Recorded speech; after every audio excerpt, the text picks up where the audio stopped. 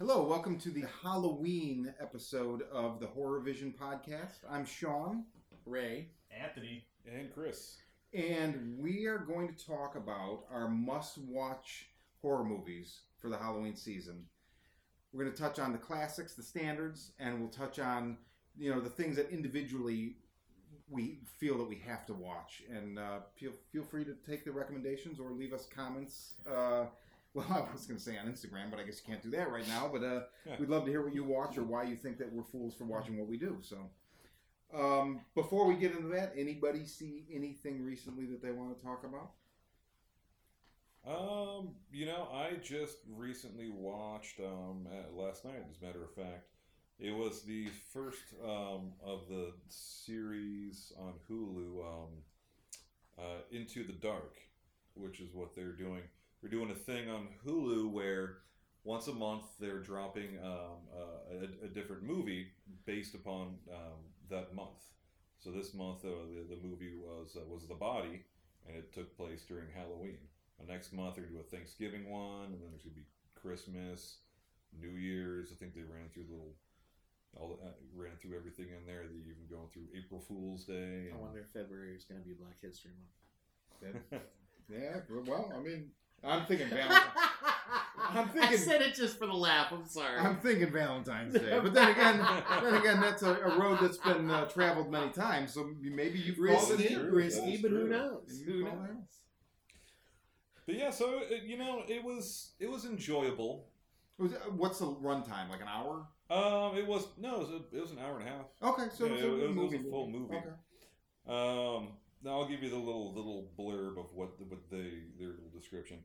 Was a sophisticated hitman with a cynical view on modern society finds his work made more difficult when he has to transport a body on Halloween night. But everyone is enamored by what they think is his killer costume. So the movie's called The Body, and it's basically just this stereotypical British hitman in the suit and gloves and everything.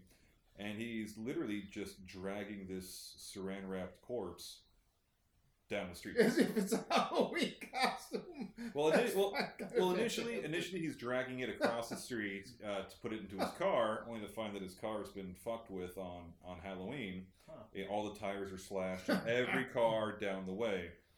And a couple young people come up and they say, "Oh, it's a great costume.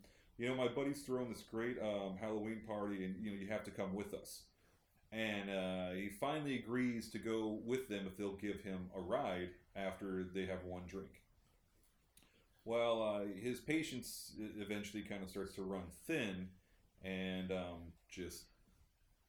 don't want to say hilarity ensues, but in a way, it kind of does. It almost sounds like Weekend at Bernie's in a way. A bit. But no, I mean, it was it had a pretty it was well acted. The main guy playing the hitman was Tom Bateman, who I think he was in Murder on the Orient Express, among other things that I have not seen. But I think really the person who stole the movie was Ray Santiago, who plays Pablo on Ash vs. the Evil Dead. So it was nice seeing him pop up in there, and he does give a good performance, but he also gives the kind of comedic relief in there to an extent. Mm-hmm. But it's a fun, it's a pretty fun story. The execution was was a bit predictable, mm-hmm. But just for being a free movie on Hulu, right? And I'm interested to see where they're going to go with this series. Yeah, definitely. Because they haven't announced much yet of the next one, other than it's going to be a Thanksgiving. So wouldn't it be 100% unbelievable if they announced the Thanksgiving and it's Eli Roth's Thanksgiving? Oh, now it's probably not gonna be, but wouldn't that be amazing? Thanksgiving. It's really. I mean, I'm not a fan of Eli Roth at all. Like me. Oh. I take it you're familiar with the trailer. Yeah, he keeps saying he's going to make it. Dude, that would make me so happy. I mean, in fact, I feel like... we've had this discussion before. We've had it many times. I wanted all of those fucking movies to be made, and all those trailers to be actually made into films, and I'd go out and see them. I wanted there to be like a whole grindhouse cinema thing that came out. Now, what's interesting is Eli Roth. He has a new film coming out, and it's a family. This is. I didn't realize this. House This with is the clock in the walls. Yeah. And it's Amblin. Oh. This is the relaunch for Steven Spielberg's Amblin. Really? And he handpicked Roth to do this movie. I've heard mixed things. I feel like I'm not going to go see it in the theater, but I'm curious enough. I mean, it makes perfect sense that after like the advent of Stranger Things, somebody was like, "Oh, Amblin, that's what all this stuff is like riffing on anyway. Why don't we bring it back?" But it's out now. I don't think it's doing very well. I don't think it's doing very well either. Actually, okay. Did it? But Ready Player One was under the Amblin moniker as well. Oh, it was. Yeah. I didn't realize. I didn't see that either. Okay. I didn't know. I rewatched last night Joe Lynch's movie that came out earlier this year, Mayhem, that starred Samara Weaving from The Babysitter. That came out last October on Netflix, and Steven Yeun, and I believe that was his first thing that came out just after his departure from the Walking Dead show, and it's hysterical. It's The Office with a virus outbreak and a quarantine. Basically, anybody infected by the virus, according to this law, can't be brought to charges for any crimes they commit while they're under the influence of this virus. So everybody gets together and says, well, let's kill the bosses. And they kind of, go level by level, killing off supervisors and whatnot. It's hysterical, though. It's quite funny, and it's got a lot of power tool kills in it. It's fun, and it came out, like I said, earlier this year. I let it sit on the shelf for a while, and I said, well, it's got the guy from The Walking Dead, whatever. And ended up enjoying the hell out of it. It's really fun. I do recommend that one. Anybody wants to go out, check that out, have a good time. It's a blast. It's been on it's on Shudder right now. It's been on there for months, and I remember it was at Beyond Fest last year, and we almost went. I think it was in the afternoon, the day that we went to see Hellraiser, I think, or something at Beyond Fest, and I almost went, but then it was just the logistics getting up there that early and blah blah blah. And we passed, and I've never seen a Joe Lynch movie. I enjoy him and Adam Green have a podcast called The Movie Crypt. I enjoy quite a bit. And he's a likable guy, and I like the way he talks about making movies and like where his influences come from. And Steve Moore from Zombie did the score, which I haven't heard it, but he also did Joe Begos' last movie, The Mind's Eye, and the music is just unbelievable. So I'm assuming it's more, and Zombie's great, so assuming it's more the same. So I'll definitely, based on your recommendation, finally, because I've been and it's the same thing. It's like nothing against Steven Yeun. I hate the Walking Dead show so much that it's just it's like I want to watch it and I see he's the thumbnail. So That's why I wrote it off initially. I always skip it. Really? What have you been watching lately? Was it the Mr. Belvedere marathon that they did on? That would be pretty amazing. Starring Marilyn Manson as Kevin. I haven't seen anything new, but he had me over Anthony had me over the other day, and we watched the Blob '88, and Nice. it still holds up. It's great. I've never seen that. Oh, really? Yeah. Oh, it's fantastic. It's got some moments that like once you see it, they stick in your head, and like everybody has slightly different ones. Like I had 3 that I was like, oh, these are the 3 scenes that I remember from this movie, and he had one that like it was funny because they showed it like several times. We watched the trailers on the extras for the DVD, and every time it came up, it just bothered Anthony. He was like, just like it was in the movie, and it's awesome. It's nasty. It is. What is it? pretty What is gross. There's a scene where it reaches up for this guy from a sink, and then it starts to pull him into the sink, and it cuts away, and then these characters walk in, and there's literally his legs Wait a minute. out of Wait a the minute. sink. I just watched. Did I watch? Who's the lead in that? Kevin Dillon? Or is that I'm it? trying to remember. I feel like I just watched The Stuff, but maybe it wasn't The Stuff. Maybe it was The Blob. Because that scene is either that or that scene is in The Stuff, which The Stuff is basically The Blob except it's ice cream, right? I mean, It could be. I'm almost fucking sure. Well, the Blob. Well, either way. I mean, the thing that's I don't want to spoil it for you since you haven't seen it. Yeah, right. It's only been 30 years. No. Because it has a great. You can spoil like, it, dude. well, what I love about it is that they didn't just go, well, let's just remake this movie and just do the same old thing, and like it's just this blob that comes from space. The twist of the '88 version is that the government shows up. It's very Stephen King-ish. The government shows up. It's these men in these white uniforms and like the plastic, radiation suits and everything. And they're like, "Oh, there's an infection. We're trying to quarantine everybody." And in fact, it was some kind of experiment they sent out into space. It got changed in space, and the thing that has come back now and is consuming people, they don't know. They're like, wow, maybe we can capture this and weaponize it. And these kids figure it out, and the rest of the adults in the town don't know anything about it. So the kids, the two lead characters, are the ones that are trying to stop what's happening. And the government kind of has no idea how to stop it. This is the one I watched because it's with Kevin Dillon, and he's like the punk at the beginning. It's basically like, I got my eye on you. That's about the one. That's the only thing about the movie that feels aged is that the clothing, and he's got this crazy rockin' 80s mullet. Because otherwise you'd be like, oh, this could take place now. You know what? It's funny. I was saying to Anthony on the way over here. So I'd never seen. I'm doing a 31 Days of Horror, so I'm watching. Some every night. Last night we watched Species, and I'd never seen it, and I always just would have avoided it because I always thought it was Sharon Stone, so that's immediate. Oh, really? That's an It's immediate Natasha pass. Henstridge. So Kirsten really, really likes that movie, so she's like, "Oh, I haven't seen it in years," so we watch it, and I enjoyed it, but I was saying to Anthony, in the late 90s, early 2000s, anything in the 80s felt so disgustingly dated and just worn and like, oh, God, And then what happens is like nostalgia kicks in, but also younger people bring in that influence with fresh eyes. They didn't live through it, and they kind of recontextualize it, and then it feels good again, right? So right now, I'm fine with anything 80s, almost. But the 90s feel really just... So I'm watching Species, and I was like, everything that's so 90s about it is just rubbing me the wrong way. The way people are dressed, their haircuts. It's like, oh my God. It's understandable. Look at your stupid hair. Get off my lawn. Yeah, basically. Oh, you goddamn kids. But so I did Look at that guy's long hair, and then he just whips it back, and that's supposed to be sexy. This is bullshit. That's never not going to be sexy. Oh, that worked for you. Okay. Yeah. Okay.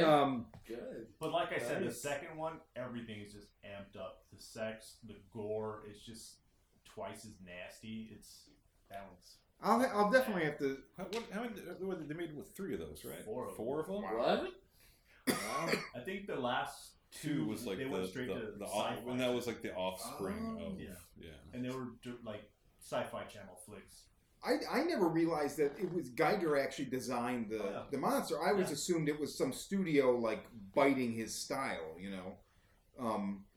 But it was fine. It'll probably end up being like my least favorite thing I watched this month. But I mean, it wasn't bad. I mean, it was that '90s just TNA popcorn flick.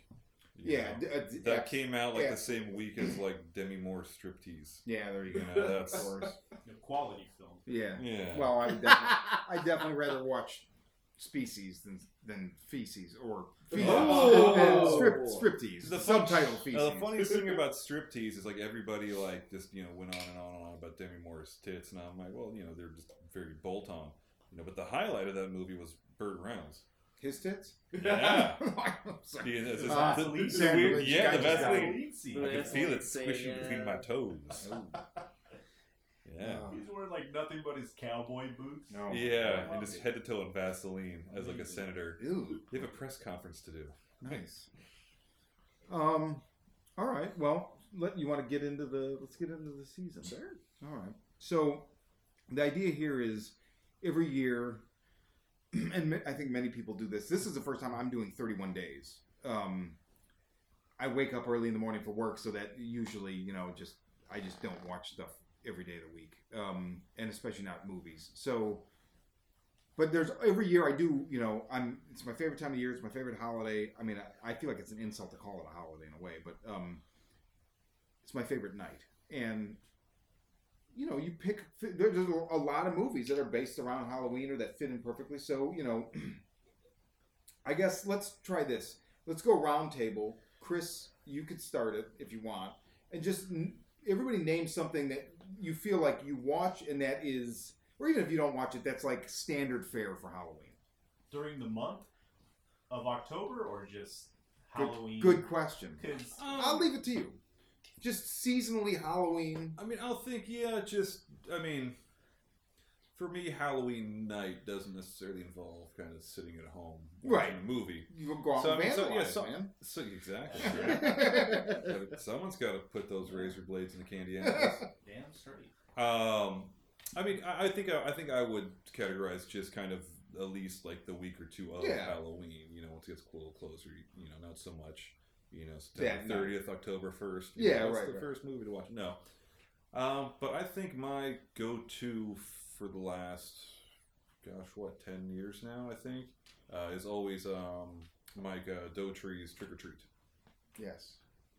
I feel like that just very quickly became just like, for me anyway, just the quintessential modern Halloween film to watch. It's fun. It has the gore. It has, the fact that it's just like reminiscent of like Creepshow and ones like that I loved growing up. It's that kind of anthology film with the short stories. But they're all still intertwined with one another in a very kind of Tarantino kind of way. Yeah. He went a great route with it, and I think that was even like one of the first like Blu-rays that I bought when I finally got a Blu-ray player. He created a great universe without really going overboard with it, and the character of Sam is so iconic, despite you really only seeing him on camera for maybe like 20 minutes in that whole film. If that, really. I mean, he's usually just kind of like in the background until until the third act there. Yeah, that's definitely one. And going back and watching it too, every year you keep seeing more and more people from that film, like who went on to, I don't want to say bigger and better things, but just who went on to more notoriety. And at the time too, I remember watching and being like, oh shit, it's that guy. Before I knew a lot of their names because they'd just be little 1-bit actors in TV series and things like that. Fantastic movie. I love the whole thing, but I love the bus. That set of when they go down that elevator and the bus sticking straight up out of the marsh or whatever. God, quarry, it's so gorgeous. Oh yeah, so well done. So that just celebrated its 10th anniversary, and Shout Factory just put out a 10th anniversary for it on Blu-ray. I think this week or next week it comes out. So anybody wants to double dip, throw your money at it. Was there any what kind of features does it have? I'm sure it's got a ton of extra crap. 10 years later, this is what I'm doing. Well, he kept the holiday theme going when he followed up with Krampus. Which is it's fantastic, and the same tone. Yeah, like the. And we'll get into that one in December. Yes, sure. absolutely, absolutely. It IDW or Dark Horse that put out the Trick or Treat, the Trick or Treat book. Little, I think it was. Was it like a coffee table book, or are you talking about like a comic? No, it was a comic. Oh, really? It was a graphic novel. I didn't know that. Okay, just to add in here, so the bonus features on this, on the Shout Factory Trick or Treat 10th anniversary, 2K scan, new Tales of Folklore and Fright, creating Trick or Treat, interviews with Michael Dougherty, storyboard artists, Tales of Mischief and Mayhem, filming Trick or Treat, sounds of shot, scoring Trick or Treat. So it's a lot of like the nuts and bolts of the making of. There's a behind the scenes still gallery, storyboard and conceptual artwork, original 16mm, 2 scan of original 16mm elements of Season's Greetings, a short film by Michael Dougherty. Fearnet.com short. I guarantee I'm mispronouncing it. Guaranteed. Sorry, Mike. There's a featurette, the Lore and Legends of Halloween. So it looks like there's a lot of stuff, and definitely like I have the DVD, and it's like as bare. It's literally it's like they were just like, here, you know, give me your $10 and take this. Well, you remember how long it sat too, you know? I mean, well, I mean, it took years for it to come out, right? It sat on a shelf for like 3 years at least. yeah, the trailer was attached to the 300 Yeah. film, and then I remember it coming out on home video. I'm like, okay, so the trailer's still attached to it. Where's the damn movie? Yeah. There was a making of like a beautiful coffee table book at Borders for years, and I was like, the movie's not out. I'm like, really? Yeah. And as soon as the movie does come out, that book's nowhere to be seen. Yeah, of course. So the graphic novel is called Trick or Treat: Days of the Dead. And per Amazon here, it says, from the twisted imagination of Trick or Treat creator Mike Dougherty, director of Krampus and the upcoming Trick or Treat 2. But is that real? Like, I feel like they've said that for years. Alongside a top-notch team of creators, including writers Todd Casey and Zach Shields, who worked on Krampus. Mark Andrico, who worked on Batwoman, and artists Fiona Staples. Ooh, Saga. From Saga. Stephen Byrne, who worked on Buffy and Angel. Comes a 4-part collection that paves the way for the Trick or Treat film sequel. Days of the Dead takes readers on a journey through Halloween history with 4 chilling Trick or Treat tales.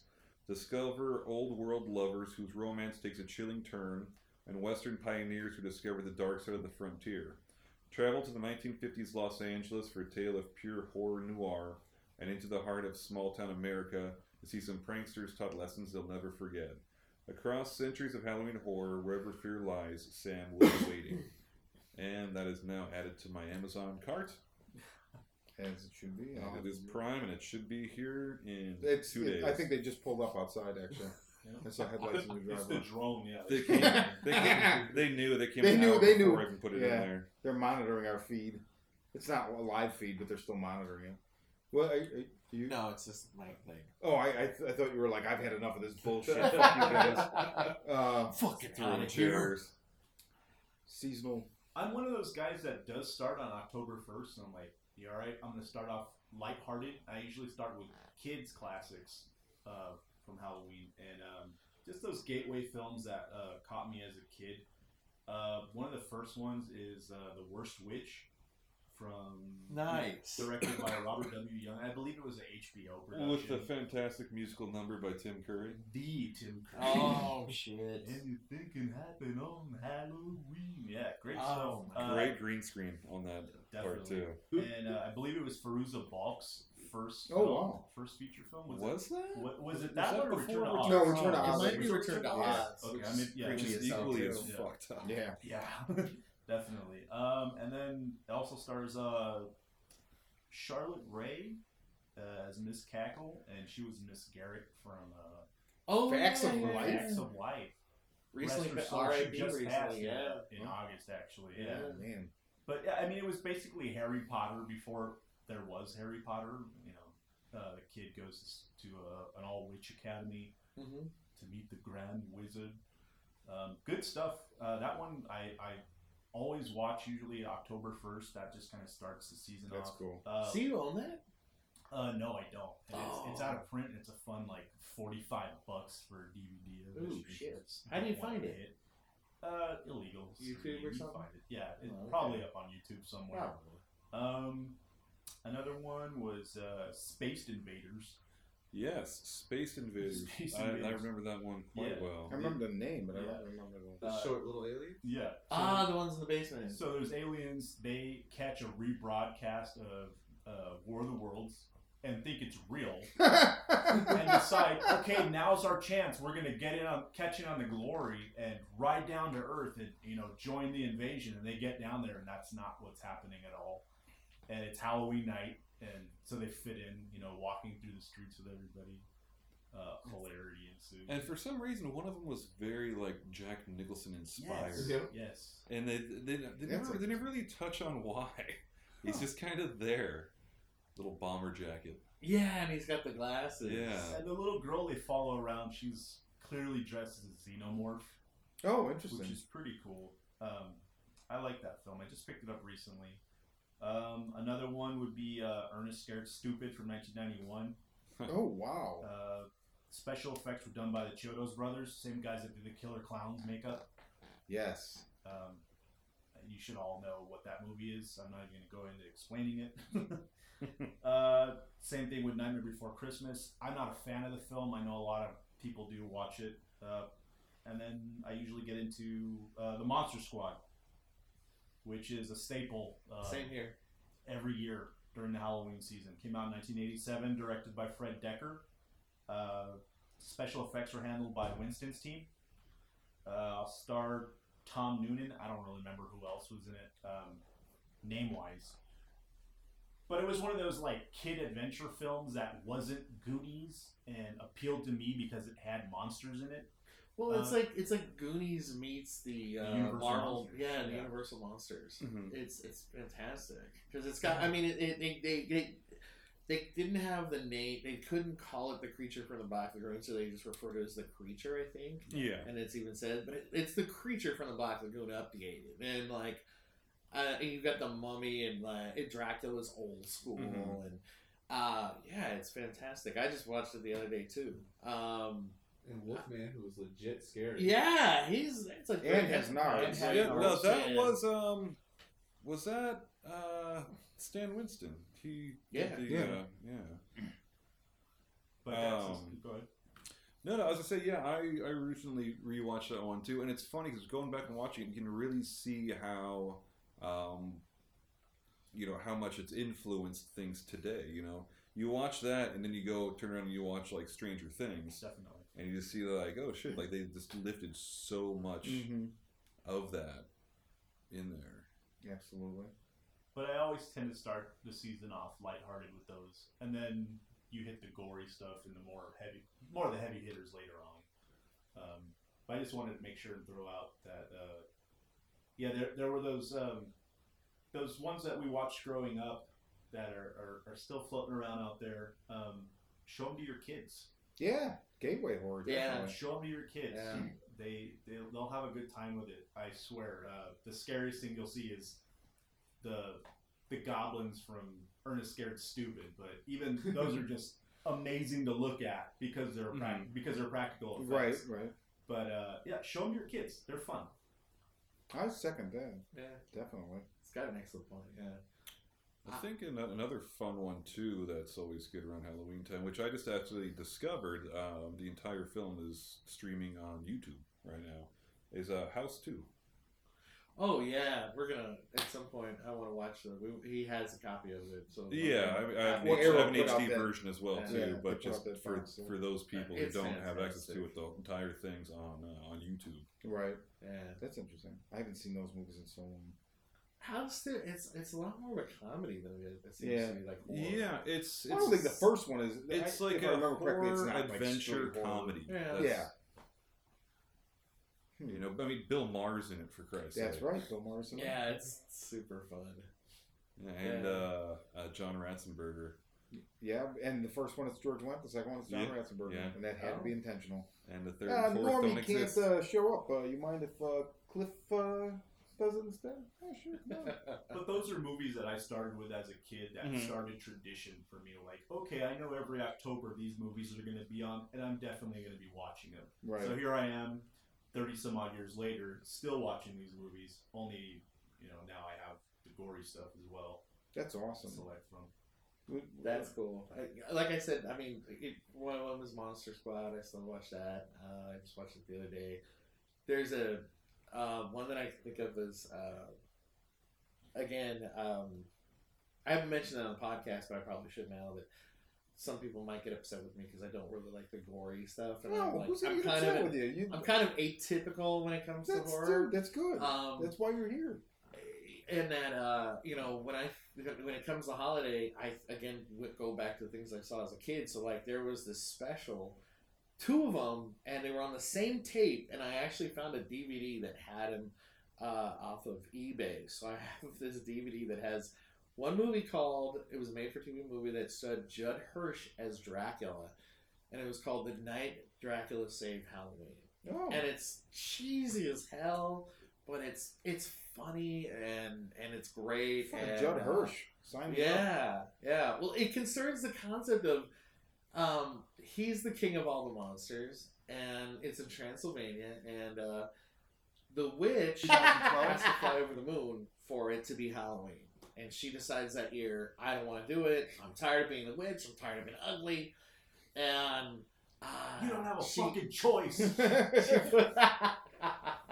They try to do that to her, but she's got magic. So like, and it's, you know, like I said, it's got some broad comedy for kids. Like when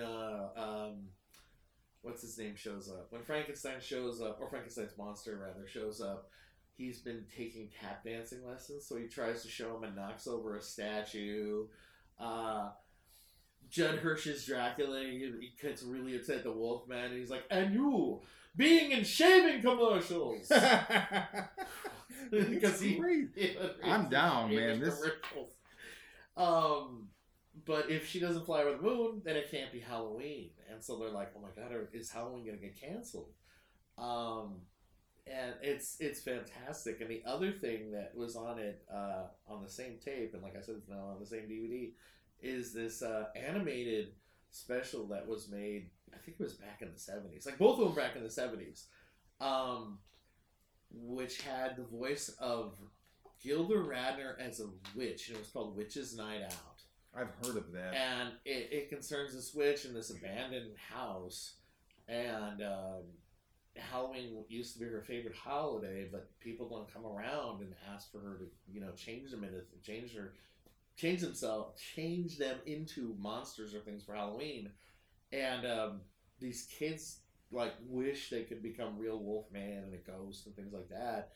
And she goes out and changes them, and the town like becomes scared by them, and the adults all try to go and throw a party in her house, and it goes wackily wrong. But it's this animated cartoon, and it's in no way do they look like people. They kind of look like people, but they don't. Like, they look more like shapes.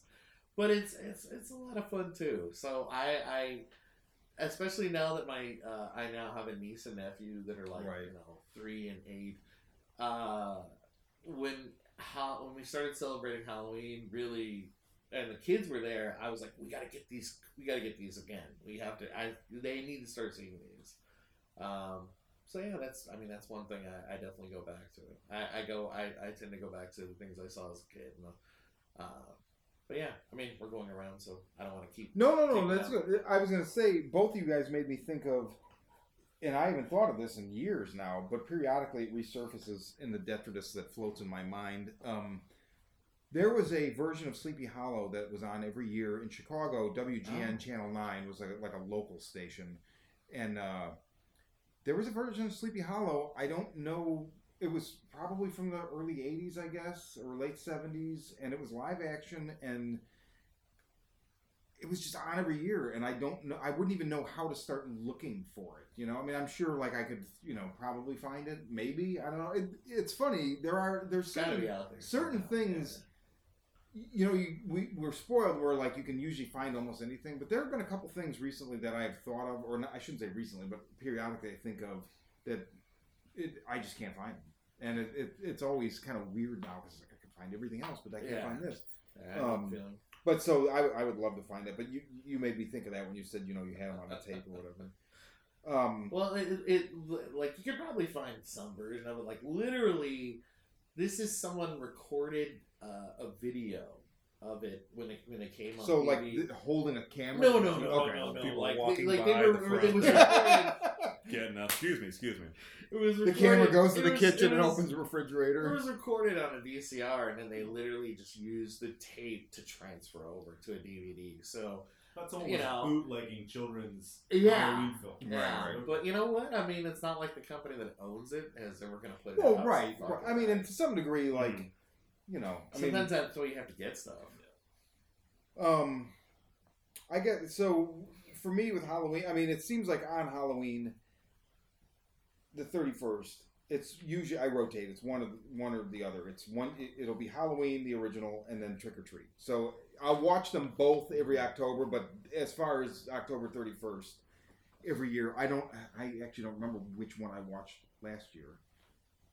So it'll probably be just a toss of the coin this year. It'll probably be Trick or Treat because I want to try to do Halloween, and then Halloween 2, which I haven't seen in years, other than the TV cut, and then Halloween 3 is another, like, I watch it every year. I love it, and you know. Oh really? Oh, you know what? I need to rewatch that. It's one. great, It's and one of those ones I can throw on any time. Yeah. definitely, and it's interesting where it went from being a fringe thing that, like, you know, my friend Brown and I were obsessed with for years, to, like, I've seen it gain notoriety now. Yeah. Like, it's people are like, oh yeah, that's awesome. You know, where for a long time people were like, oh, that one sucks, Well, man. because I think they. Thank you. I can't at the moment. Meds. And it, you know, so the original idea for Halloween was, okay, it's successful, make a sequel, and that's why the original Halloween 2 starts.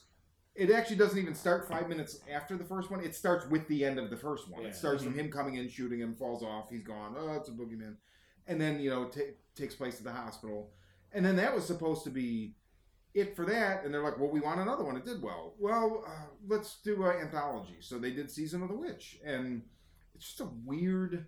8 more days till Halloween. And it almost seems like, you know, at the time the people were very against it, but I feel like it would have been better if they would have continued going on that way. I think you're right. Well, and so here's the thing. Like this year, I noticed I've never seen Halloween 4, 5, 6, 7. I've only seen 1 and 2, 3 Season of the Witch, and then, you know, unfortunately, the 2 Rob Zombie ones. I will see the new one this year. Well, the new one this year basically ignore everything from what part 2 on didn't happen. Yeah, Yeah, so it it's just strictly starts just- exactly where. So I mean, I don't know why they had to eschew the second one, since it's basically, you know, 1 and 2 are really kind of the same movie in a way. Or it's Probably for people who haven't seen it, it's easier for them just to watch 1 Yeah. than having to watch 1 and 2, exactly. 2 more obscure. But I noticed 4 and 5 are on Shudder right now, and I was thinking, you know, maybe I'll watch 1 and 2 and then just try 4 just to see what it is. I mean, Michael Myers to me is one of I get why he became a Jason or a Freddy, but I feel like he is a more pure character, where, like, Freddy was made to kind of be franchised, and I mean, he's pretty much laughing out of the side of his mouth from, like, almost from the get-go. Not to take anything away from the first Nightmare on Elm Street, it is a great movie, but I feel like they kind of went off the rails quicker. And I mean, Friday the 13th, I couldn't tell you even which ones I've seen from that franchise. I love Adam Marcus's.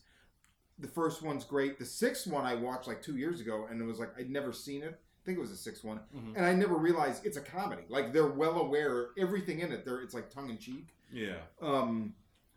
But you know, I've seen like some of the later ones. I forget. Did it go to New Line, and then you get Manhattan Outer Space? This, you know, Jason owns a pool hall. Yeah, there's the. But so he was also kind of bastardized early on, whereas Michael Myers, I feel like, is a pure character. So it always just, I was like, I don't want anything else, but I'm just kind of curious. So I might watch 4. But so, you know, it's Halloween or trick or treat for me. And then I'm gonna go totally left to center. The movie that I watch every year. Actually, I could even probably watch this on Halloween, and maybe I have even done this. I am a huge fan of Lucky McGee's movie May, and it's a Halloween movie. I don't want to say much about it because it's a movie where I knew nothing about it when I first saw it back. I still lived in Chicago, so 2002 maybe, and a friend of mine just put it on, and we sat in the dark and watched it. So I didn't even know like where it was going to go or what, and it blew my mind. And every time I watch it, I'm like, this is such a delightful movie. Everybody's performances are great. Lucky McGee's sense of humor is great. His craft in making the movie is everything about it's great. Who's in that? It's got Angela Bettis, Bettis, Jeremy Sisto. Who, like those two, just right there. Stop. Who's the girl from the blonde that's in that show Mom? And she's in. Anna Faris is in it. Right. I can't remember that guy's name. The kid from Doom Generation. He's also in there as well. The guy with the mohawk. Yeah, talking about. So you know what's so funny? When you said that, I just realized it's something Duvall. James Duvall. James Duvall. Yeah, he was in Nowhere also. He's Frank in Donnie Darko. Yeah. I never realized that before. I saw Doom Generation so long ago. Yeah, he's in it. Mind if I take my shirt off? It's getting kind of hot. Mind if I rub some ice cubes on my nipples? It's getting kind of hot in here. Oh my god! But that movie is just so great. And I can't remember who played the mom, but she's fucking twisted in that movie. She's very overbearing. She was a creepy character. Wait, is there a mom? Oh, yes. I can't think of who played her. Yeah, in the flashback sequence. Oh god, it's such a good movie, and it culminates on Halloween. Yeah, I don't want to say anything else. So you could describe it as a young woman, like lonely young woman, slow descent to madness. Yeah, I mean, although I feel like that even leads a little bit too much because I don't know. It's just so Angela Bettis is so good, and it's interesting. Just a little side note, like a couple years, maybe a year or 5. I don't know. Within 5 years of that, she directed a movie that Lucky May starred in. Lucky McGee starred in called. It was just in my damn head, and. We were just talking about it recently too. Yeah. Oh man, come on. Why can I not think of Roman? And it's like the same movie, but with the lonely man instead of the lonely girl. It's also fantastic, but not Halloween centric. You know, I just remembered one thing. Yeah. Just a quick anecdote for the Halloween movies. Many years ago, when we worked at Borders,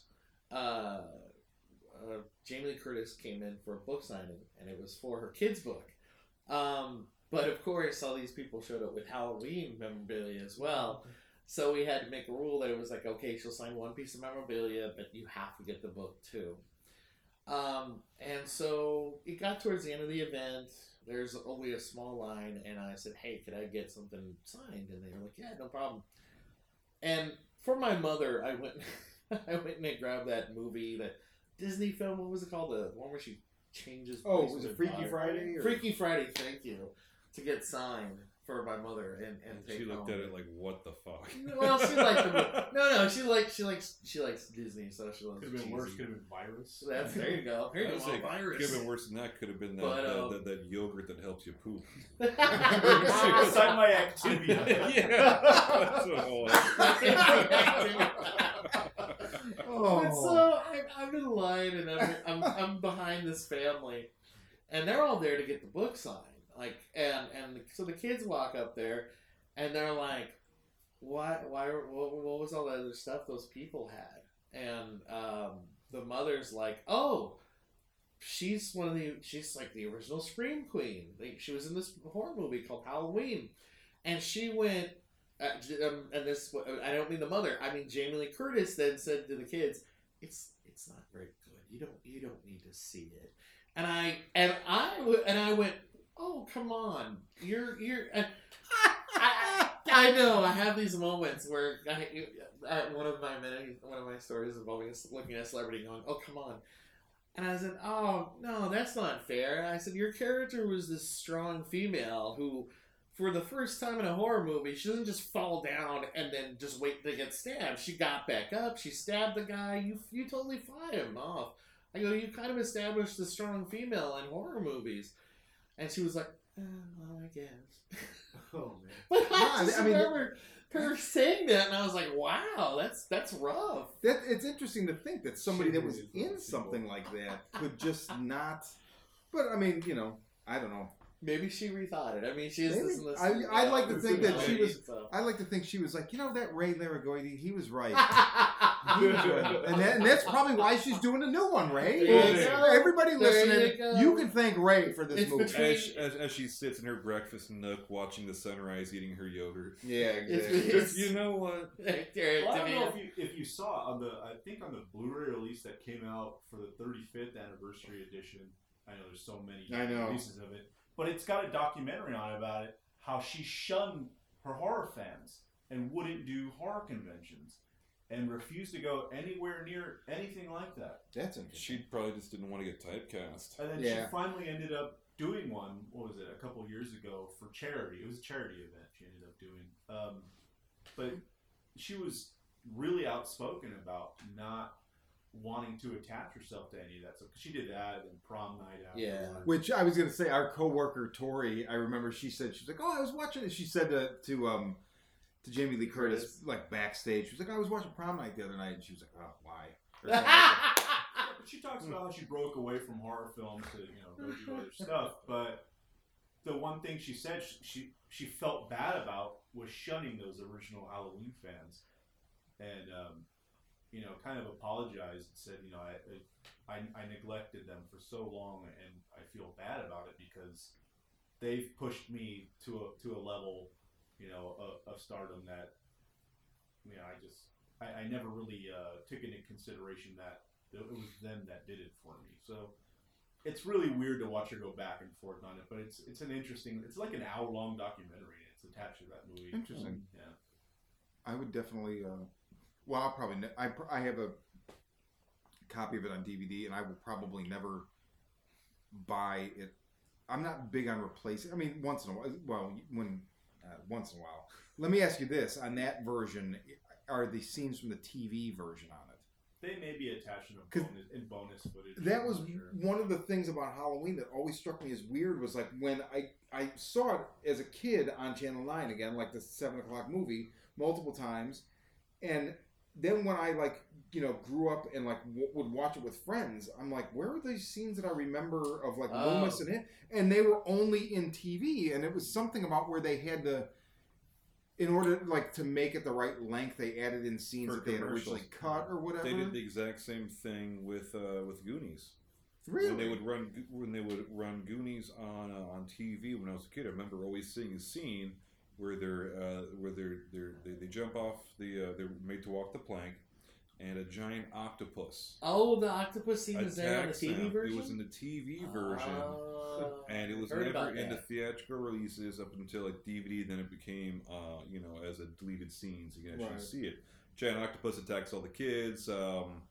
They shove a Walkman into its mouth and start playing it, and the thing freaks out and finally, goes away. If I remember correctly, I think the reason that they didn't have it in theatrical cut is because they looked at it and they went, "This looks terrible." And it came out of let's not keep nowhere, this in. Yeah, They it was kept just out there. completely out of left field. Remember the octopus in the pirate ship? Yeah, they do. Now, there was one Halloween film that I haven't seen in a number of years, but I always remember when I was younger, it was when it first came out, and subsequently for the 4 or 5 years after that, they would always run it every single year until it just kind of faded away. But it was The Lady in White. Oh, shit. I've heard about Do you this. remember that film? I've never seen it, but I've heard I about it. vaguely remember It the starred a movie. very young Lucas Haas. Yes. Oh. And it took place in the 1960s, and it surrounded this small little town right around Halloween time, and he would start seeing this little ghost girl everywhere. And as the story unfolds, you kind of find out how this little ghost girl, and there was always this other thing with this girl died, and then later on, her mother killed herself, and that's you don't go to the house up on the cliff kind of thing. It's spooky and haunted. And as the story goes, you kind of they unravel exactly how the little girl died. It was really well done, and with these films that take place back in the 60s, things like that, they still hold up today, because period pieces, you don't have to worry about the technology becoming dated. Exactly. So that was one of the ones that I remembered watching it, and it freaked me out a little bit when I was a kid, because it was the main protagonist was a kid, and this little dead girl. Wow. But great film if you ever get a chance to see it. It really, at this point, I would consider it kind of under the radar. At the time it came out, I want to say 88, maybe. 88. It looks like it's on disc at Amazon. I don't know if anybody else has noticed this, but IMDb now, when you look shit up, it actually tells you if it's free streaming on Amazon, if it's available on disc on Amazon. That's a great service. For Yeah, it really is. So it says on disc at Amazon. So I've never seen it. I love the don't go to the house on the hill genre. Mm-hmm. Because when I was a kid, I had a house not on a hill but down the street that we were all terrified. Don't go to the house. We'd bet each other and come up with elaborate stories about what would happen if we went in. And I always kind of wanted to write something that dealt with that. Yeah. Now you get a lot of this. We were talking earlier about Amblin, and Amblin's relaunching with House with the clock in the walls because it's the right time for Amblin to relaunch because Stranger Things is a phenomena and it's predicated on Amblin and kind of their tone. And that's like the kids riding around on the bikes or whatever, solving mysteries and whatnot. And I feel like this is also kind of like an 80s subgenre, the creepy house in the neighborhood kind of thing. And yeah, that's kind of what it was, and it was also about this kid, his like interpersonal relationship with his family, very first, second generation Italians coming through. I don't think the grandmother even spoke English. Very always pinching the cheeks and all that kind of stuff. I distinctly remember there was a scene where some bullies locked him in the classroom's closet, and he gets stuck in there overnight. And that's kind of where he ends up seeing this little ghost girl kind of skipping around, and he gets freaked the fuck out seeing this thing, and he can't go anywhere. He's locked in there. And it's it's not by any means a gory film or anything like that, but it's an interesting story, and it's really well told. That's awesome. It's a good old fashioned ghost story, that has ties to to its present day setting. Right. I'll definitely look for that. Who else has one? Every year the last thing I do before I blow out the candle in the pumpkin, the last movie I watch every year for the last 20 some odd years has been Night of the Living Dead. Now you go original black and white? Yes. Yeah, of course. Not the director's cut with the added in interview footage or whatever the hell it was that they put in there. Not the Tom Savini remake. I own that for some odd reason. I've heard a lot of people say that it's pretty good, but I just don't. It's like the Dawn of the Dead remake. I've heard it's good. I don't need it, so I'm never going to watch it. I enjoyed the Dawn of the Dead remake to an extent. Like, if you don't think of it as a remake, if you just think of it as its own thing that happens to take place in a similar place. That's a good way to look at it. Because the stories do diverge. Besides there being zombies and a mall, that's really the only overlap. Right. I think the problem with that one is the theatrical cut was better than the director's cut, which was and the director's cut's what got released first for home video. So if you missed it in theaters, you got this, I don't know, wishy-washy director's cut version that wasn't as impactful as the theatrical one. That was I want to say Zack Snyder's first feature-length film. Yeah, and that was written by James Gunn. Also. Yeah, that's right. That's right. Yeah. Yeah. So I think that's an excellent. I love the idea of like every year that's your tradition, because that's what we're talking about. It's tradition. It's like that's the season ender. That's all the lights are out, the pumpkin's still going. I go blow out that candle, and then I sit down and I watch Night of the Living Dead every year without fail. And that was just a few days ago. It celebrated its 50th anniversary. Yeah. Was it October 3rd? Yeah, that sounds right. Something like that. That's one I watch every year as well, and it's always the black and white. I have just a bare bones DVD. Always watch it. And I'm a huge fan of that day, or Dawn and Day. Dawn and Day I can watch any old time. Yeah. I mean, they're all, none of them are Halloween specific, but for some reason Night of the Living Dead to me seems very specific. Night of the Living Dead, the original, always tends to, if you're home on Halloween, it plays. That's what. See there, that's good. You can find it somewhere. Yeah, that's true. Some channel is going to be and you know exactly why, right? Yeah. Because the film's public domain. It doesn't cost them a dime to do it, and they still get ad revenue off of it. Now, one thing that's interesting, too, is so the late George Romero, his widow just talked to, I don't know, the press, did some kind of interview, and she said that he left behind about 50 completed, unproduced scripts. Yeah. And she said, any one of these can get made into anything. Now, so this is what I want to know about that is simply after Land of the Dead, which continues, so it goes night, dawn, day, and then Land was how many years later? And I remember being so fucking excited for it. I was like, oh my God, I saw opening night. And then he did, what was the next one? Like Diary? And it like reboots it, right? It's not the same continuity. It is, but it isn't. Because that, I never saw it. When I heard that, I'm like, not interested. Why would you reboot the continuity? It's a contemporary take on, based on like kind of the outbreak of things.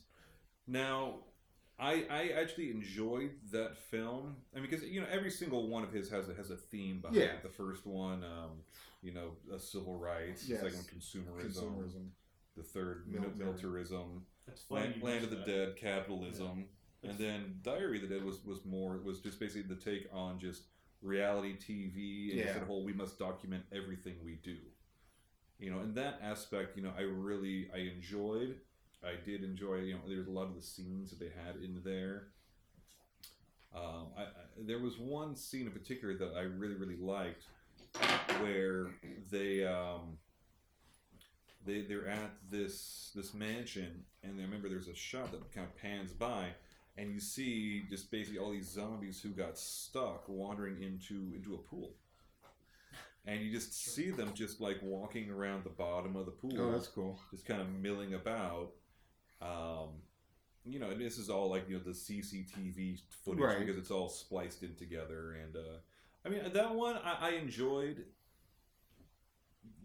just for it being in the same, universe, I guess. But my interpretation, or what I thought I had heard, was it wasn't. And the thing about those movies is like, and this is what I love about The Walking Dead, the comic book. Mm-hmm. I want to know what that world looks like 2 days down the road, 2 weeks down the road, 2 years down the road, 20 years down the road, 50 years down the road, 100 years down. Like, I want to know the evolution. So to reboot it, and it was also, that was about the time that came out when everything was just a fucking reboot, right? Like everything. Yeah. So I was like, no, at two, Romero, at two. But I mean, at the same time, I would like to think that a lot of that was out of his hands more. So like, well, what can I get produced? That's a good point. He was getting up there in age. He wants to continue making films. What can he get financed?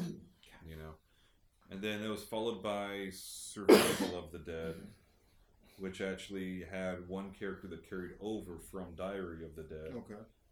There's a scene in Diary of the Dead where they get pulled over by was it military? It was like police? Yeah. And and they're Winnebago, and a guy kind of looks in, basically kind of seeing if he can take any shit. And that guy ends up becoming kind of the main protagonist of the Survival of the Dead. And then there was going to be another one after that he announced right before he passed away. And the only thing I remember reading about it was that it was going to involve like drag racing zombies. Yeah, or something fucking weird like that. Like weird. they're going to make them drive race cars or something. And I was like, what? That sounds fucking terrible. I have to see it. I don't know. Those are. What were you going to say before? You said it's funny that you bring up. No, just regarding the civil rights movement. Not that that's funny, but I guess Romero was on his way back to the studio to deliver the final cut of Night of the Living Dead, where at the end, they kill off Dwayne's character, and on the radio, on the way to their studio, they hear on the news that Martin Luther King had just been assassinated. Oh. Not a fun fact, but No, but that's an interesting. So then they're in the car like, oh shit, we just kill off the hero of the story who's black, and then this is happening now, and then panic. They don't know if this film's gonna do well or what happened. Wow, that's crazy. Very weird. Anybody got any recommendations that they want to give out for Halloween? Just anything that we've seen that maybe hasn't been seen by everybody. Maybe we can all go around and throw one out. Hit it right. I'm gonna go back a little bit because you said because when you mentioned the Night of the Living Dead and the fact that it was on TV, another one that I now I came around on it. Another movie that gets shown on Halloween is Rocky Horror. I used to hate it. Horror. I used to hate that movie. And then how can you hate Rocky Horror? I don't know, because I was younger, and the thing is that I kept watching it and or just catching it and not getting what it was about, and then I finally got what it was about, and I went, oh, okay, and then I don't know, something just clicked on it for me, and I also realize that, like, it's an incredibly impressive, risky movie they made, because they made this movie back in the 70s, and the main character is a transvestite, and he's not only a transvestite, he's a homosexual. Well, he's a bisexual, or what do they call it? Polysexual. Polysexual transvestite. Anything that moves.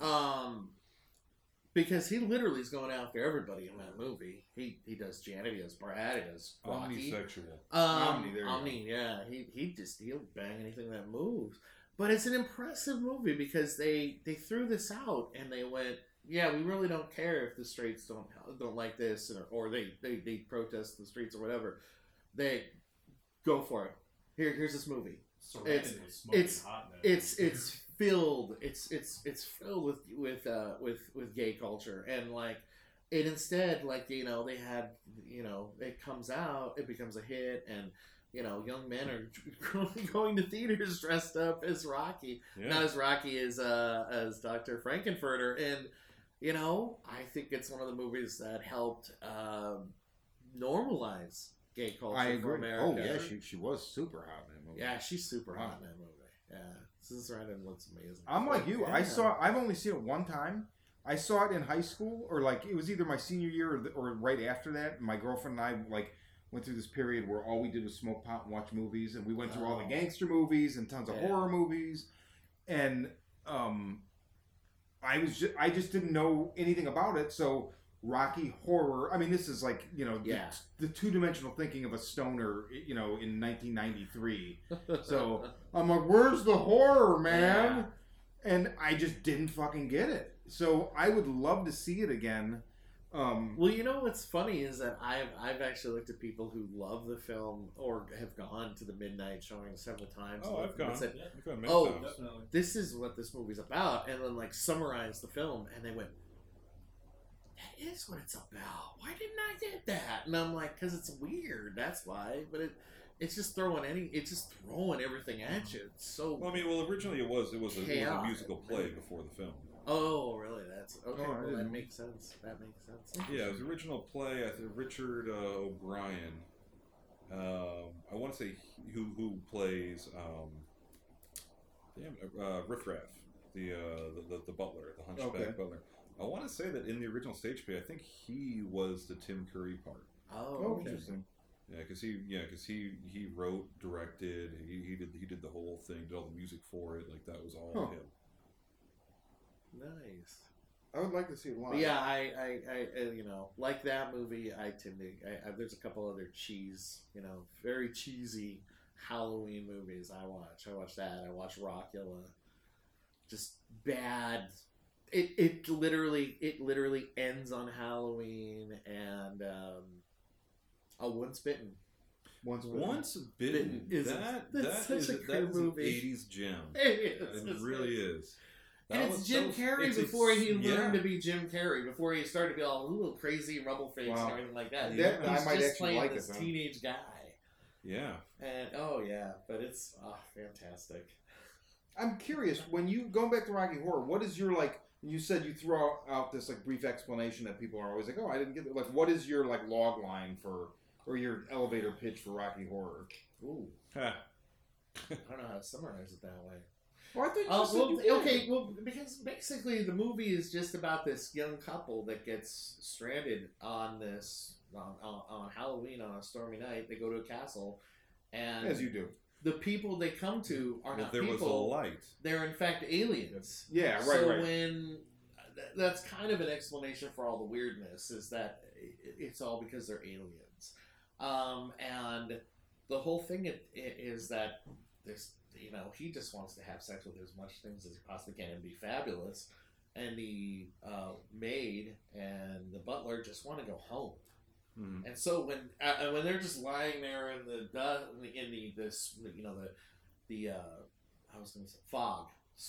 fog at the end of the film, it's because the aliens have just gone back home, and they're kind of done with being around on here with Earth. Now there is a sequel to it.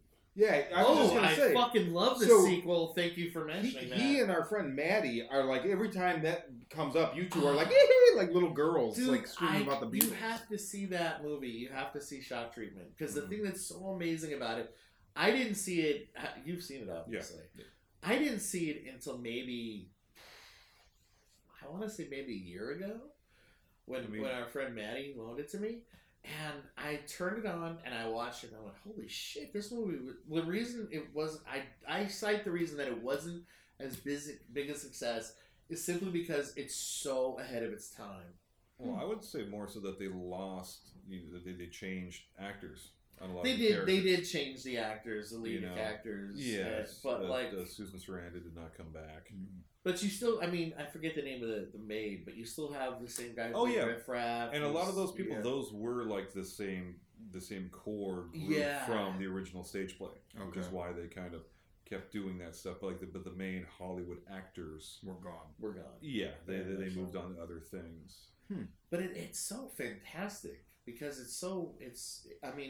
it is about TV culture and TV making normal everyday people famous for no other reason than they're on TV. Wow, and it's it's very prevalent. crazy. You watch the movie and you're like, wow, they predicted the Kardashians and Real World and all of that bullshit so many years ahead of itself. Yeah. Well, it's get it, watch it, fantastic. I want to get it. I still need to get it. I'll go. Another one that I think. So, okay. Go-tos this time of season. I won't spend a lot of time on just checking boxes. Poltergeist. It's not Halloween. It's not Halloween-ish or centric. It's a staple. It's a staple. It's fantastic. I feel like it also was probably on TV a lot around Halloween. Probably. Rob Zombie's House of a Thousand Corpses, derivative as hell. Oh, absolutely. It takes place on Halloween. Yeah. I love it. Now, and Donnie Darko is my favorite film ever, the theatrical cut. It's not The Crow? That is one of my least favorite films ever. And you know me well enough to know. But I won't. One of the best soundtracks. Agreed. Yeah, agreed. And I love the graphic novel. That does take place on Halloween. Love the graphic novel. But watch that now. Donnie Darko is very Halloween centric, but I watch the movie once a year. A couple years ago I watched it around Halloween. Normally there's a day when I'm like, I'm going to watch that this week, and I watch it. I don't watch it with other people because I cry every time I watch it. I think it's beautiful, whatever. The one I wanted to go to real quick that I saw for the first time last year. It's okay, men can cry. No, I'm dude. I'm saying it on a podcast, so I mean, I have no. I love the fact that a movie like that, they'll just edit it and post. Yeah, I'll be like, it makes me lift weights and I don't know, whatever men do. Punch things and punch things. Yeah, there you go. Not necessarily in that order.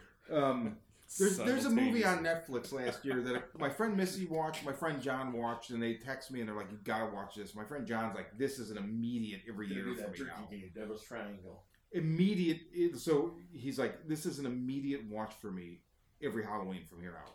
And I was like, "Wow." This movie called Boys and Trees. Oh my God, is it good? I haven't seen it. It's so good, and it's wow. I just don't want to say too much about it. The thumbnail, I don't know what it looks like now. The original thumbnail did not make me want to watch it at all.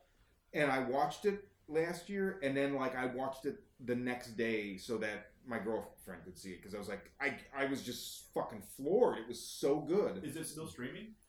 Yes, it is. It is. In fact, I just passed the thumbnail earlier today. Oh, is it on Netflix? It is on Netflix. I believe it's either from Australia or New Zealand. There's no DVD yet. There might be. You might be able to buy one, import. I'm sure I can track it down.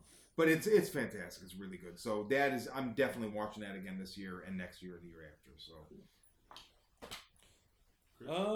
You know what is another fun one that I always did enjoy was the first Tales from the Crypt film that they put out, Demon Knight. Dude, Anthony just showed that to me a couple months ago. I'd never seen it before. Never seen it before. Yeah, Billy Zane, William When it Sadler. does move around in my seat a little bit. Let's make room. Yeah. I mean, Billy. That was one of the best performances by Billy Zane because he gets to fucking chew so much scenery. Yeah. They just really just said, you know, like it was almost like the director said, like, we don't give a shit, just do whatever you're gonna do, man. And he did, and he did it great. I enjoyed it. Yeah, and I really liked William Sadler, who was he was in Shawshank Redemption, and weirdly enough he played Death in Bill and Ted Part 2. That's right. But I mean, it was that for the time. Like, I have very fond memories of that. I think I was in like middle school when that came out, and that had good soundtrack. And it was going to see Tales from the Crypt, which was one of my favorite shows at the time, on the big screen. Right. You know, and it had that vibe. I just wish that it would have continued on past Bordello of Blood, which, you know, that didn't really hold a candle, you know, to anyone who to saw the Demon Knight. Ritual knows how much worse it got. Yeah. Oh, that was one The too? film, Oh. it was bad, Really? horrible. No, I shouldn't even mention it. For a while, I mean, they were talking about rebooting the television series by M. Night Shyamalan, of all people. But then it didn't get picked up.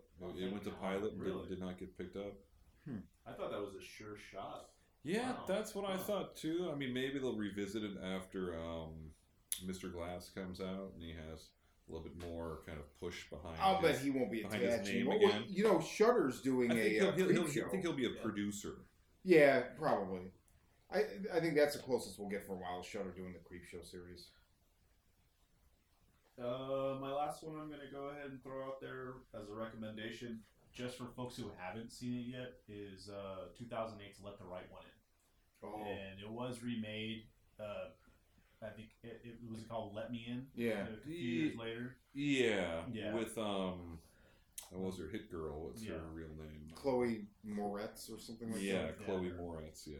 But the original was based on a book from John Lindquist, and I've read the book. It's so much more intense than what you get on film. I mean, you can say that about anything. But no, that was originally from Sweden. Yeah.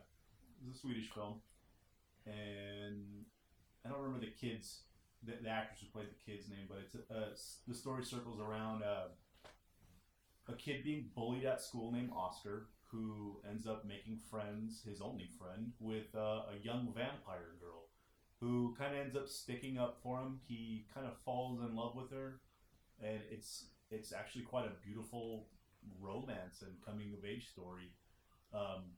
In Sweden, and it's set. I believe it's set mid '80s. I can never really quite pinpoint it, but it's one that stuck with me through the years. And again, quite beautiful. I do recommend it. Actually, it may still be streaming on Netflix. If so, I think it might be. yeah. Yeah, no, I think it is. I think I do recall, or I think it might be on Hulu. It's on one of them. I'm It's pretty streaming sure. somewhere, Yeah. So I do think I remember seeing it on their Huluween category they had on there of all their. But a beautiful shit. film. It is. and one that stood the test of time for the last 10 years now. I had a weird experience with that movie when I watched it. And this may go into like why, you know, maybe I shouldn't smoke pot when I watch movies or something. I don't know. So there's a scene in that movie where the girl is, and I mean they're like what, 8? Well, she's not, because she's a vampire, right? So she's in an 8-year-old's body. Yeah. But she's, however, 100 years, whatever. Mm-hmm. But I believe she's changing, and I swear to God, out of nowhere, I was like, holy shit, was that like a crotch shot on that 8-year-old girl? And it just freaked me out. I couldn't get past it. I was like, what? It derailed my whole viewing experience. Even though up to that point, I was so just smitten with the movie, but it freaked me the fuck out. And later, somebody's like, you fucking idiot. It's a scar. Yeah. It's not a, I mean, I don't know if I should continue it, because I don't know It's if a scar, not a gash. Yeah. Move on. Exactly. Like, I don't know. Like, but I was like, oh, of course. But you know, it was so, like, I had no context for it when it happened. I was like, what the fuck? So strange. But it is a gorgeous movie, and I've been meaning since somebody brought that up, like, you knucklehead, no, you know, you're wrong. to watch it again because it is gorgeous. I've never had any interest in. I know Raimi produced, I think, or his Ghost House did the Americanized version. I mean, Which sucks. I don't know. I would imagine what Americanizing that movie means is they're going to like make it have a little bit more of a tempo because it's really more about like it breathes a lot. And it's about atmosphere. Yeah, the settings absolutely. in that were stunning. Yeah, it really. There's a scene where the older guy is bleeding out one of the. I mean, it's just really, really, really cool. I don't think I named nothing else. You know what's interesting is you threw out Sleepy Hollow, and I didn't even think of that as a Halloween movie, but it totally falls on Halloween. Yeah, not the Tim Burton version. I don't mind I mean, that one did too. No, I know. I'm just Yeah, saying I I know. didn't throw that one out because that was the. Do you not like it? Sorry, What's no, wrong? no. I don't. What's No, wrong with the Tim so, Burton version? I don't mind the Tim Burton. I have a thing. It's a little. I mean, the one thing about It's it. fucking awful. Oh. It's so bad. For me, in the Tim Burton The one- version, the Horseman. No, Come on. the first act I enjoyed. The second act I really enjoyed. The third act is when it falls to shit. There's a lot of mythology that they built into it, giving the horseman the backstory that he was the Hessian mercenary who got cursed, for what, killing the sister of the witch. Is that what it was? Yeah. You know, it adds a lot. I mean, it adds a lot to it. It had a great tone, and of course, Tim Burton had a great visual that's style the thing, to yeah. it. So again, it's just and like unfortunately a lot of recent Tim Burton films, great first act, great second act, third act falls to shit. My thing with that was there's a thing I call fan inertia, where you're a fan of something or someone, and he's a good example. For me, I kept gobbling up his movies, even though I didn't like them anymore. I just didn't allow myself to believe that, right? So it was like I saw a bunch of these movies, and really, that was the first one where I didn't see it when it came out. I saw it later, but when I saw it, I'd be like, "Oh my god, I was so psyched to see it!" And I watched the whole movie in this like just drop jawed like. I hate this so much. It's all visual, and there's nothing like all the acting is. And I guess maybe it's the point. Was it supposed to be campy? I don't know. It was supposed to be campy. It was supposed to kind of have a twinge of nostalgia to it. The problem with Burton is that he tends to work best when he has less involvement with the story itself. See, I've heard the opposite. I've heard the problem with all of his more recent movies in like last 10 years is that he hasn't written a screenplay that he's directed in so long, and so that's the problem. Well, no, because I mean the two best films he's done, or I'll say three best films he's done in the last 15 years was Ed Wood. Easily love it, love it, unabashedly. There was an Academy Awards won from it. Absolutely. And one of my personal favorites, Big Fish. Big Fish. So is fantastic, based on a novel. He doesn't do, but he did the screenplay, I think. I'm not 100% sure. I don't believe he did. I don't think he's actually written anything since Edward Scissorhands. Even then, I think he was story by. Okay. I don't think he even really writes that much stuff. I don't know. I mean, and Sweeney Todd.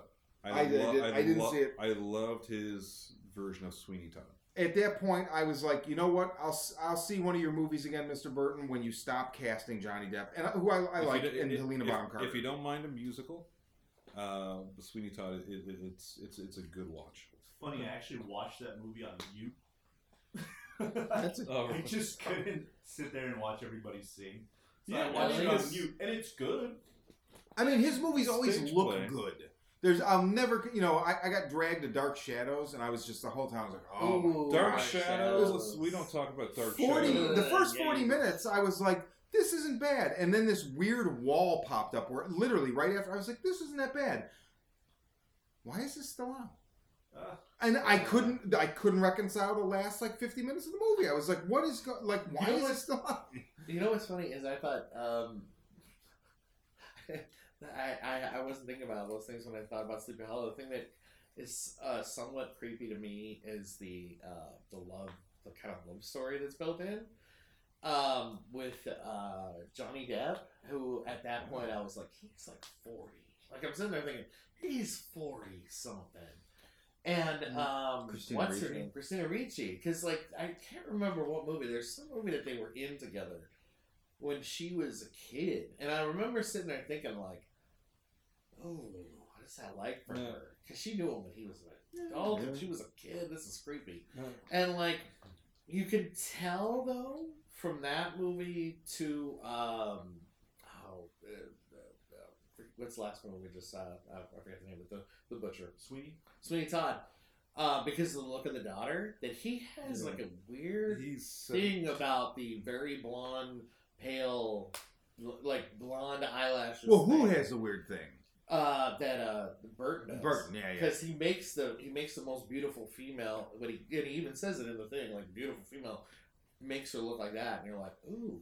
Well, in that film, dude? also Johnny Depp and Christina Ricci, they are Ricci.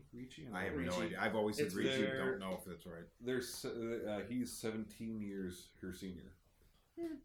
I mean, But also, too, fun fact. So the last screenplay that Tim Burton wrote was actually Vincent in 1982. really? Short Okay. Then animated that, so film. I don't know. Everything I'm else- talking on my ass. Everything else he's done story by. Okay, maybe you know, that was it. You know, here's the outline, go write it, Right. kind of thing. You know, which fun fact about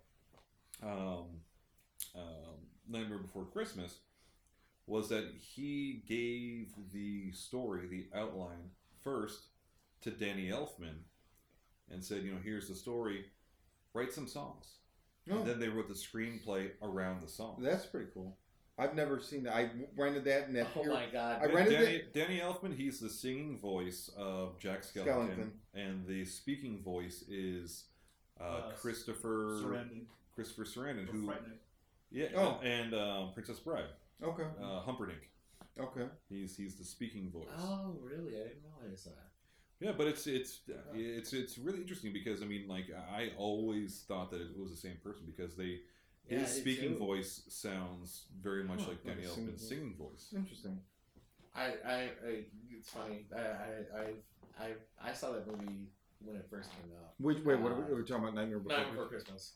My friends and I, it was strange because we were all in high school, and we walked from we're not too far from the theater. We walked from Redondo High School all the way over to the Galleria, just like about a mile from us right now, and sat in the big theater the big outdoor theater they had at one time, and not outdoor, but like it was separate from Right. the mall. It was the theater there that they once had was very strange because it was like 8 screens, but like there was like 3 by this bowling alley that used to be there, and then there was one big standalone theater, and then there was like 2 more somewhere else. Like it was all over that parking lot, and they weren't connected to each other. That's interesting. But I loved it as a teenager, and I got the soundtrack and on cassette for that Christmas that year, and when it came out on Blu-ray, I purchased it, and then I just had it sit there, and then I showed it to my niece and nephew, and they fucking love it. That's cool. They love it so much that the plan for this coming Halloween is my nephew wants to go as Jack Skellington, and I believe my niece is going to be Sally. Oh wow. And they want me to dress up as Oogie Boogie. Okay. Now, I do have to say, one of the best things that ever came from Nightmare Before Christmas, because contrary to belief, it was Tim Burton's story, but he didn't direct it. No. It was Henry Selick who directed it. He went on to direct James and the Giant Peach, and through that, he started up Studio Leica, which then made Coraline, Oh. Paranorman, Kubo. up to Kubo and the two strings? I think it's 2 Three strings. strings? Yeah. I think it's 2 strings. 4 strings is a bass And player. then Box Trolls also. Box Trolls. Yeah. Yeah, so I mean, so they've, so all of that's kind of stemmed From that. That's cool. from Night Before Christmas. Also, 2 little fun facts. So Burton's next project he has going on is he is doing a live action remake of Dumbo. Oh yeah, I remember that. Which is going to be a very dark tone to it. But what's really interesting is, so the writer of the screenplay was Aaron Kruger, who's most known for writing the Ring movies. Oh, that's interesting. I did enjoy his direction on the feature length version of Frankenweenie. That was done pretty well, also. But I enjoyed the short as well. The short was fantastic with Daniel Stern and God, I'm blanking here. The Shining, olive oil and pop. Shelley Duvall. And the kid was. Was it the kid from the Neverending Story? It was the kid from the Neverending Story in the original short Frankenweenie. You know, it's when you mentioned Dumbo, I was thinking about you said dark tone, but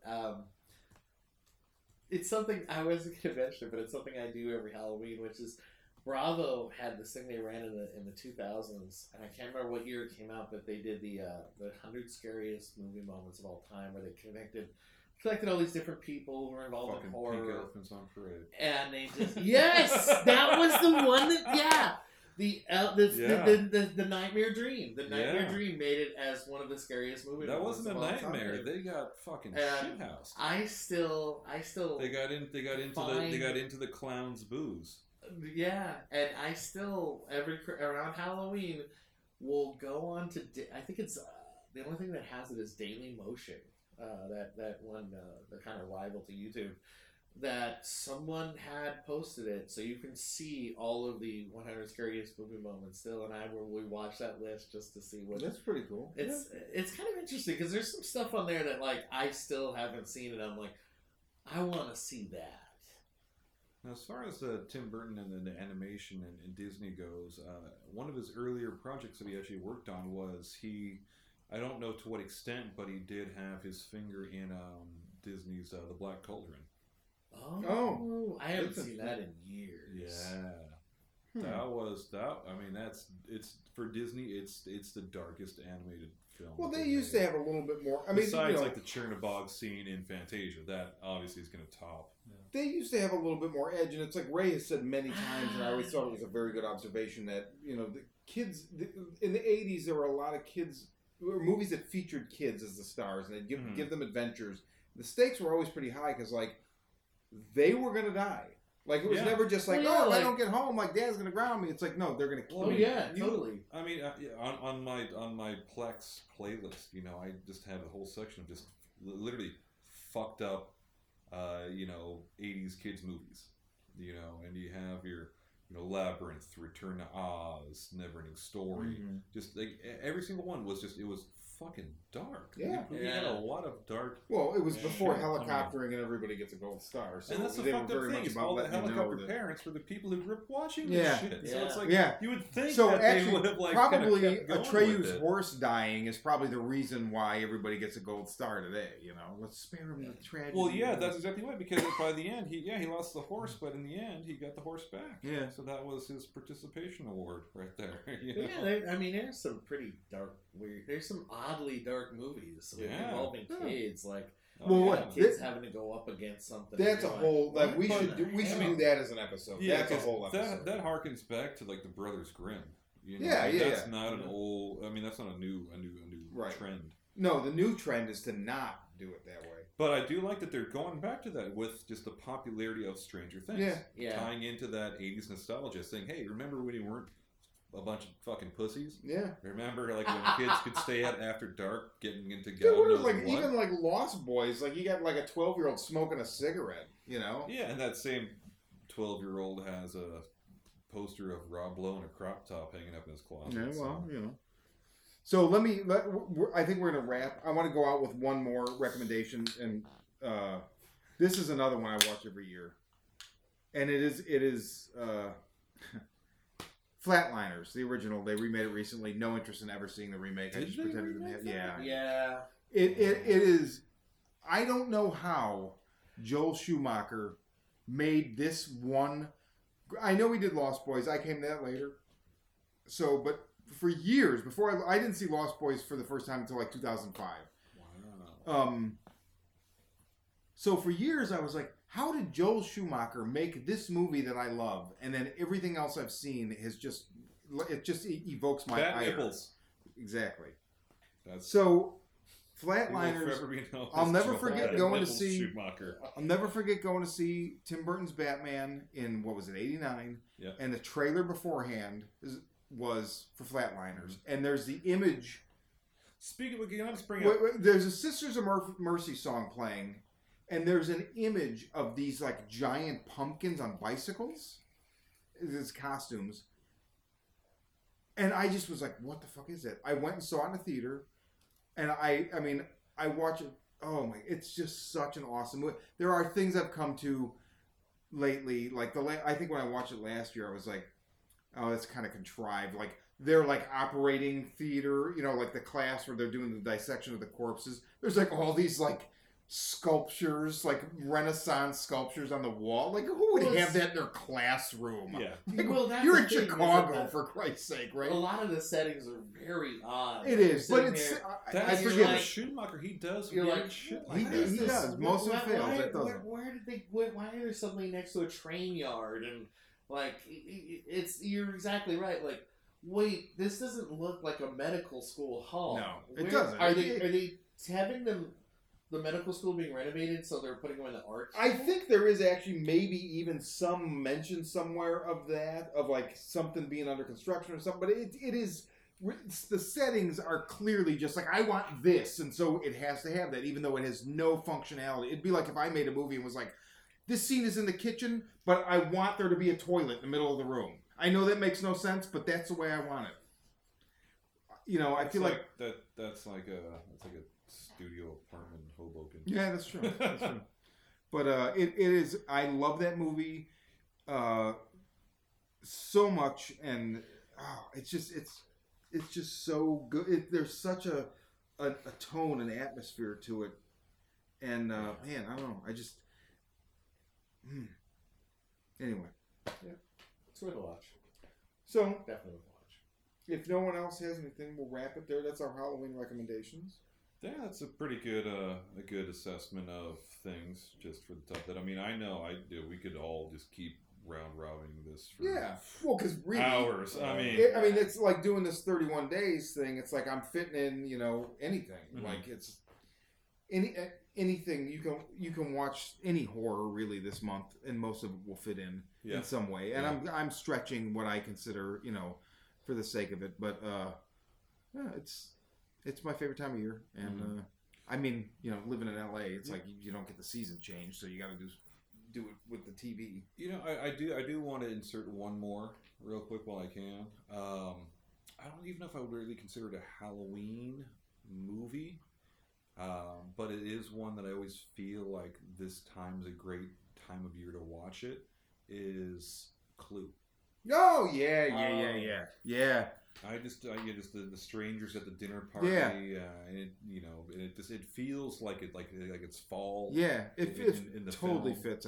I think. And some of the best performances that you'll ever see. From Tim Curry and Christopher Lloyd. Leaving As Mr. Body. When I too found out funny. that was Leaving, I knew. Oh, I was like, "Are you serious?" Yeah, That's fantastic. Mr. Body. What was it? Leslie Ann Warren? Yeah. Is that her name? Yeah, Oh man, I used to have a thing for Leslie Ann Warren because of that movie when I was a kid. Madeline Kahn. She just flames, flames. Shooting. She's shooting on the side of the flames. So mad.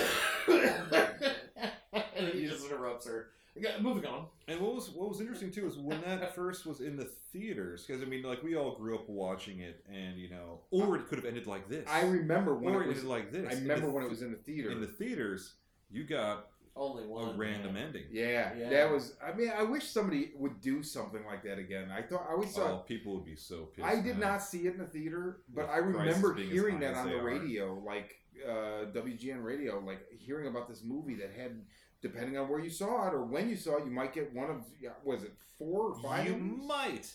And that's the shitty thing. Can you imagine paying money to go see it again and getting the same fucking Oh, ending? dude. I almost feel like there may have been a clause where you might have gotten your money back, You or, know- or a ticket, another ticket. People would have just like you popped in the last 10 minutes of the movie Yeah. again just to see what happened. But that's got to be in my top 20 of just all time favorite like comedy films. Yeah, it's a very good film. Very. And it has one of the funniest lines too from, was it Martin Mull? Yeah. I want to say Yep. at the very end, they're alluding to him being a homosexual in the 1950s, early 60s, and it's the very last line. Well, I'm going to go home and sleep with my wife. Oh no, it was that was god Lord, No, that's that another was- actor. And then Q. It's Michael McKean. Michael McKean, yes, yeah, played you're Mr. correct. Crane. And then Q Bill Haley in the comments. Yes. Sure. Yeah, shake, rattle, and roll. That was a great film. It is.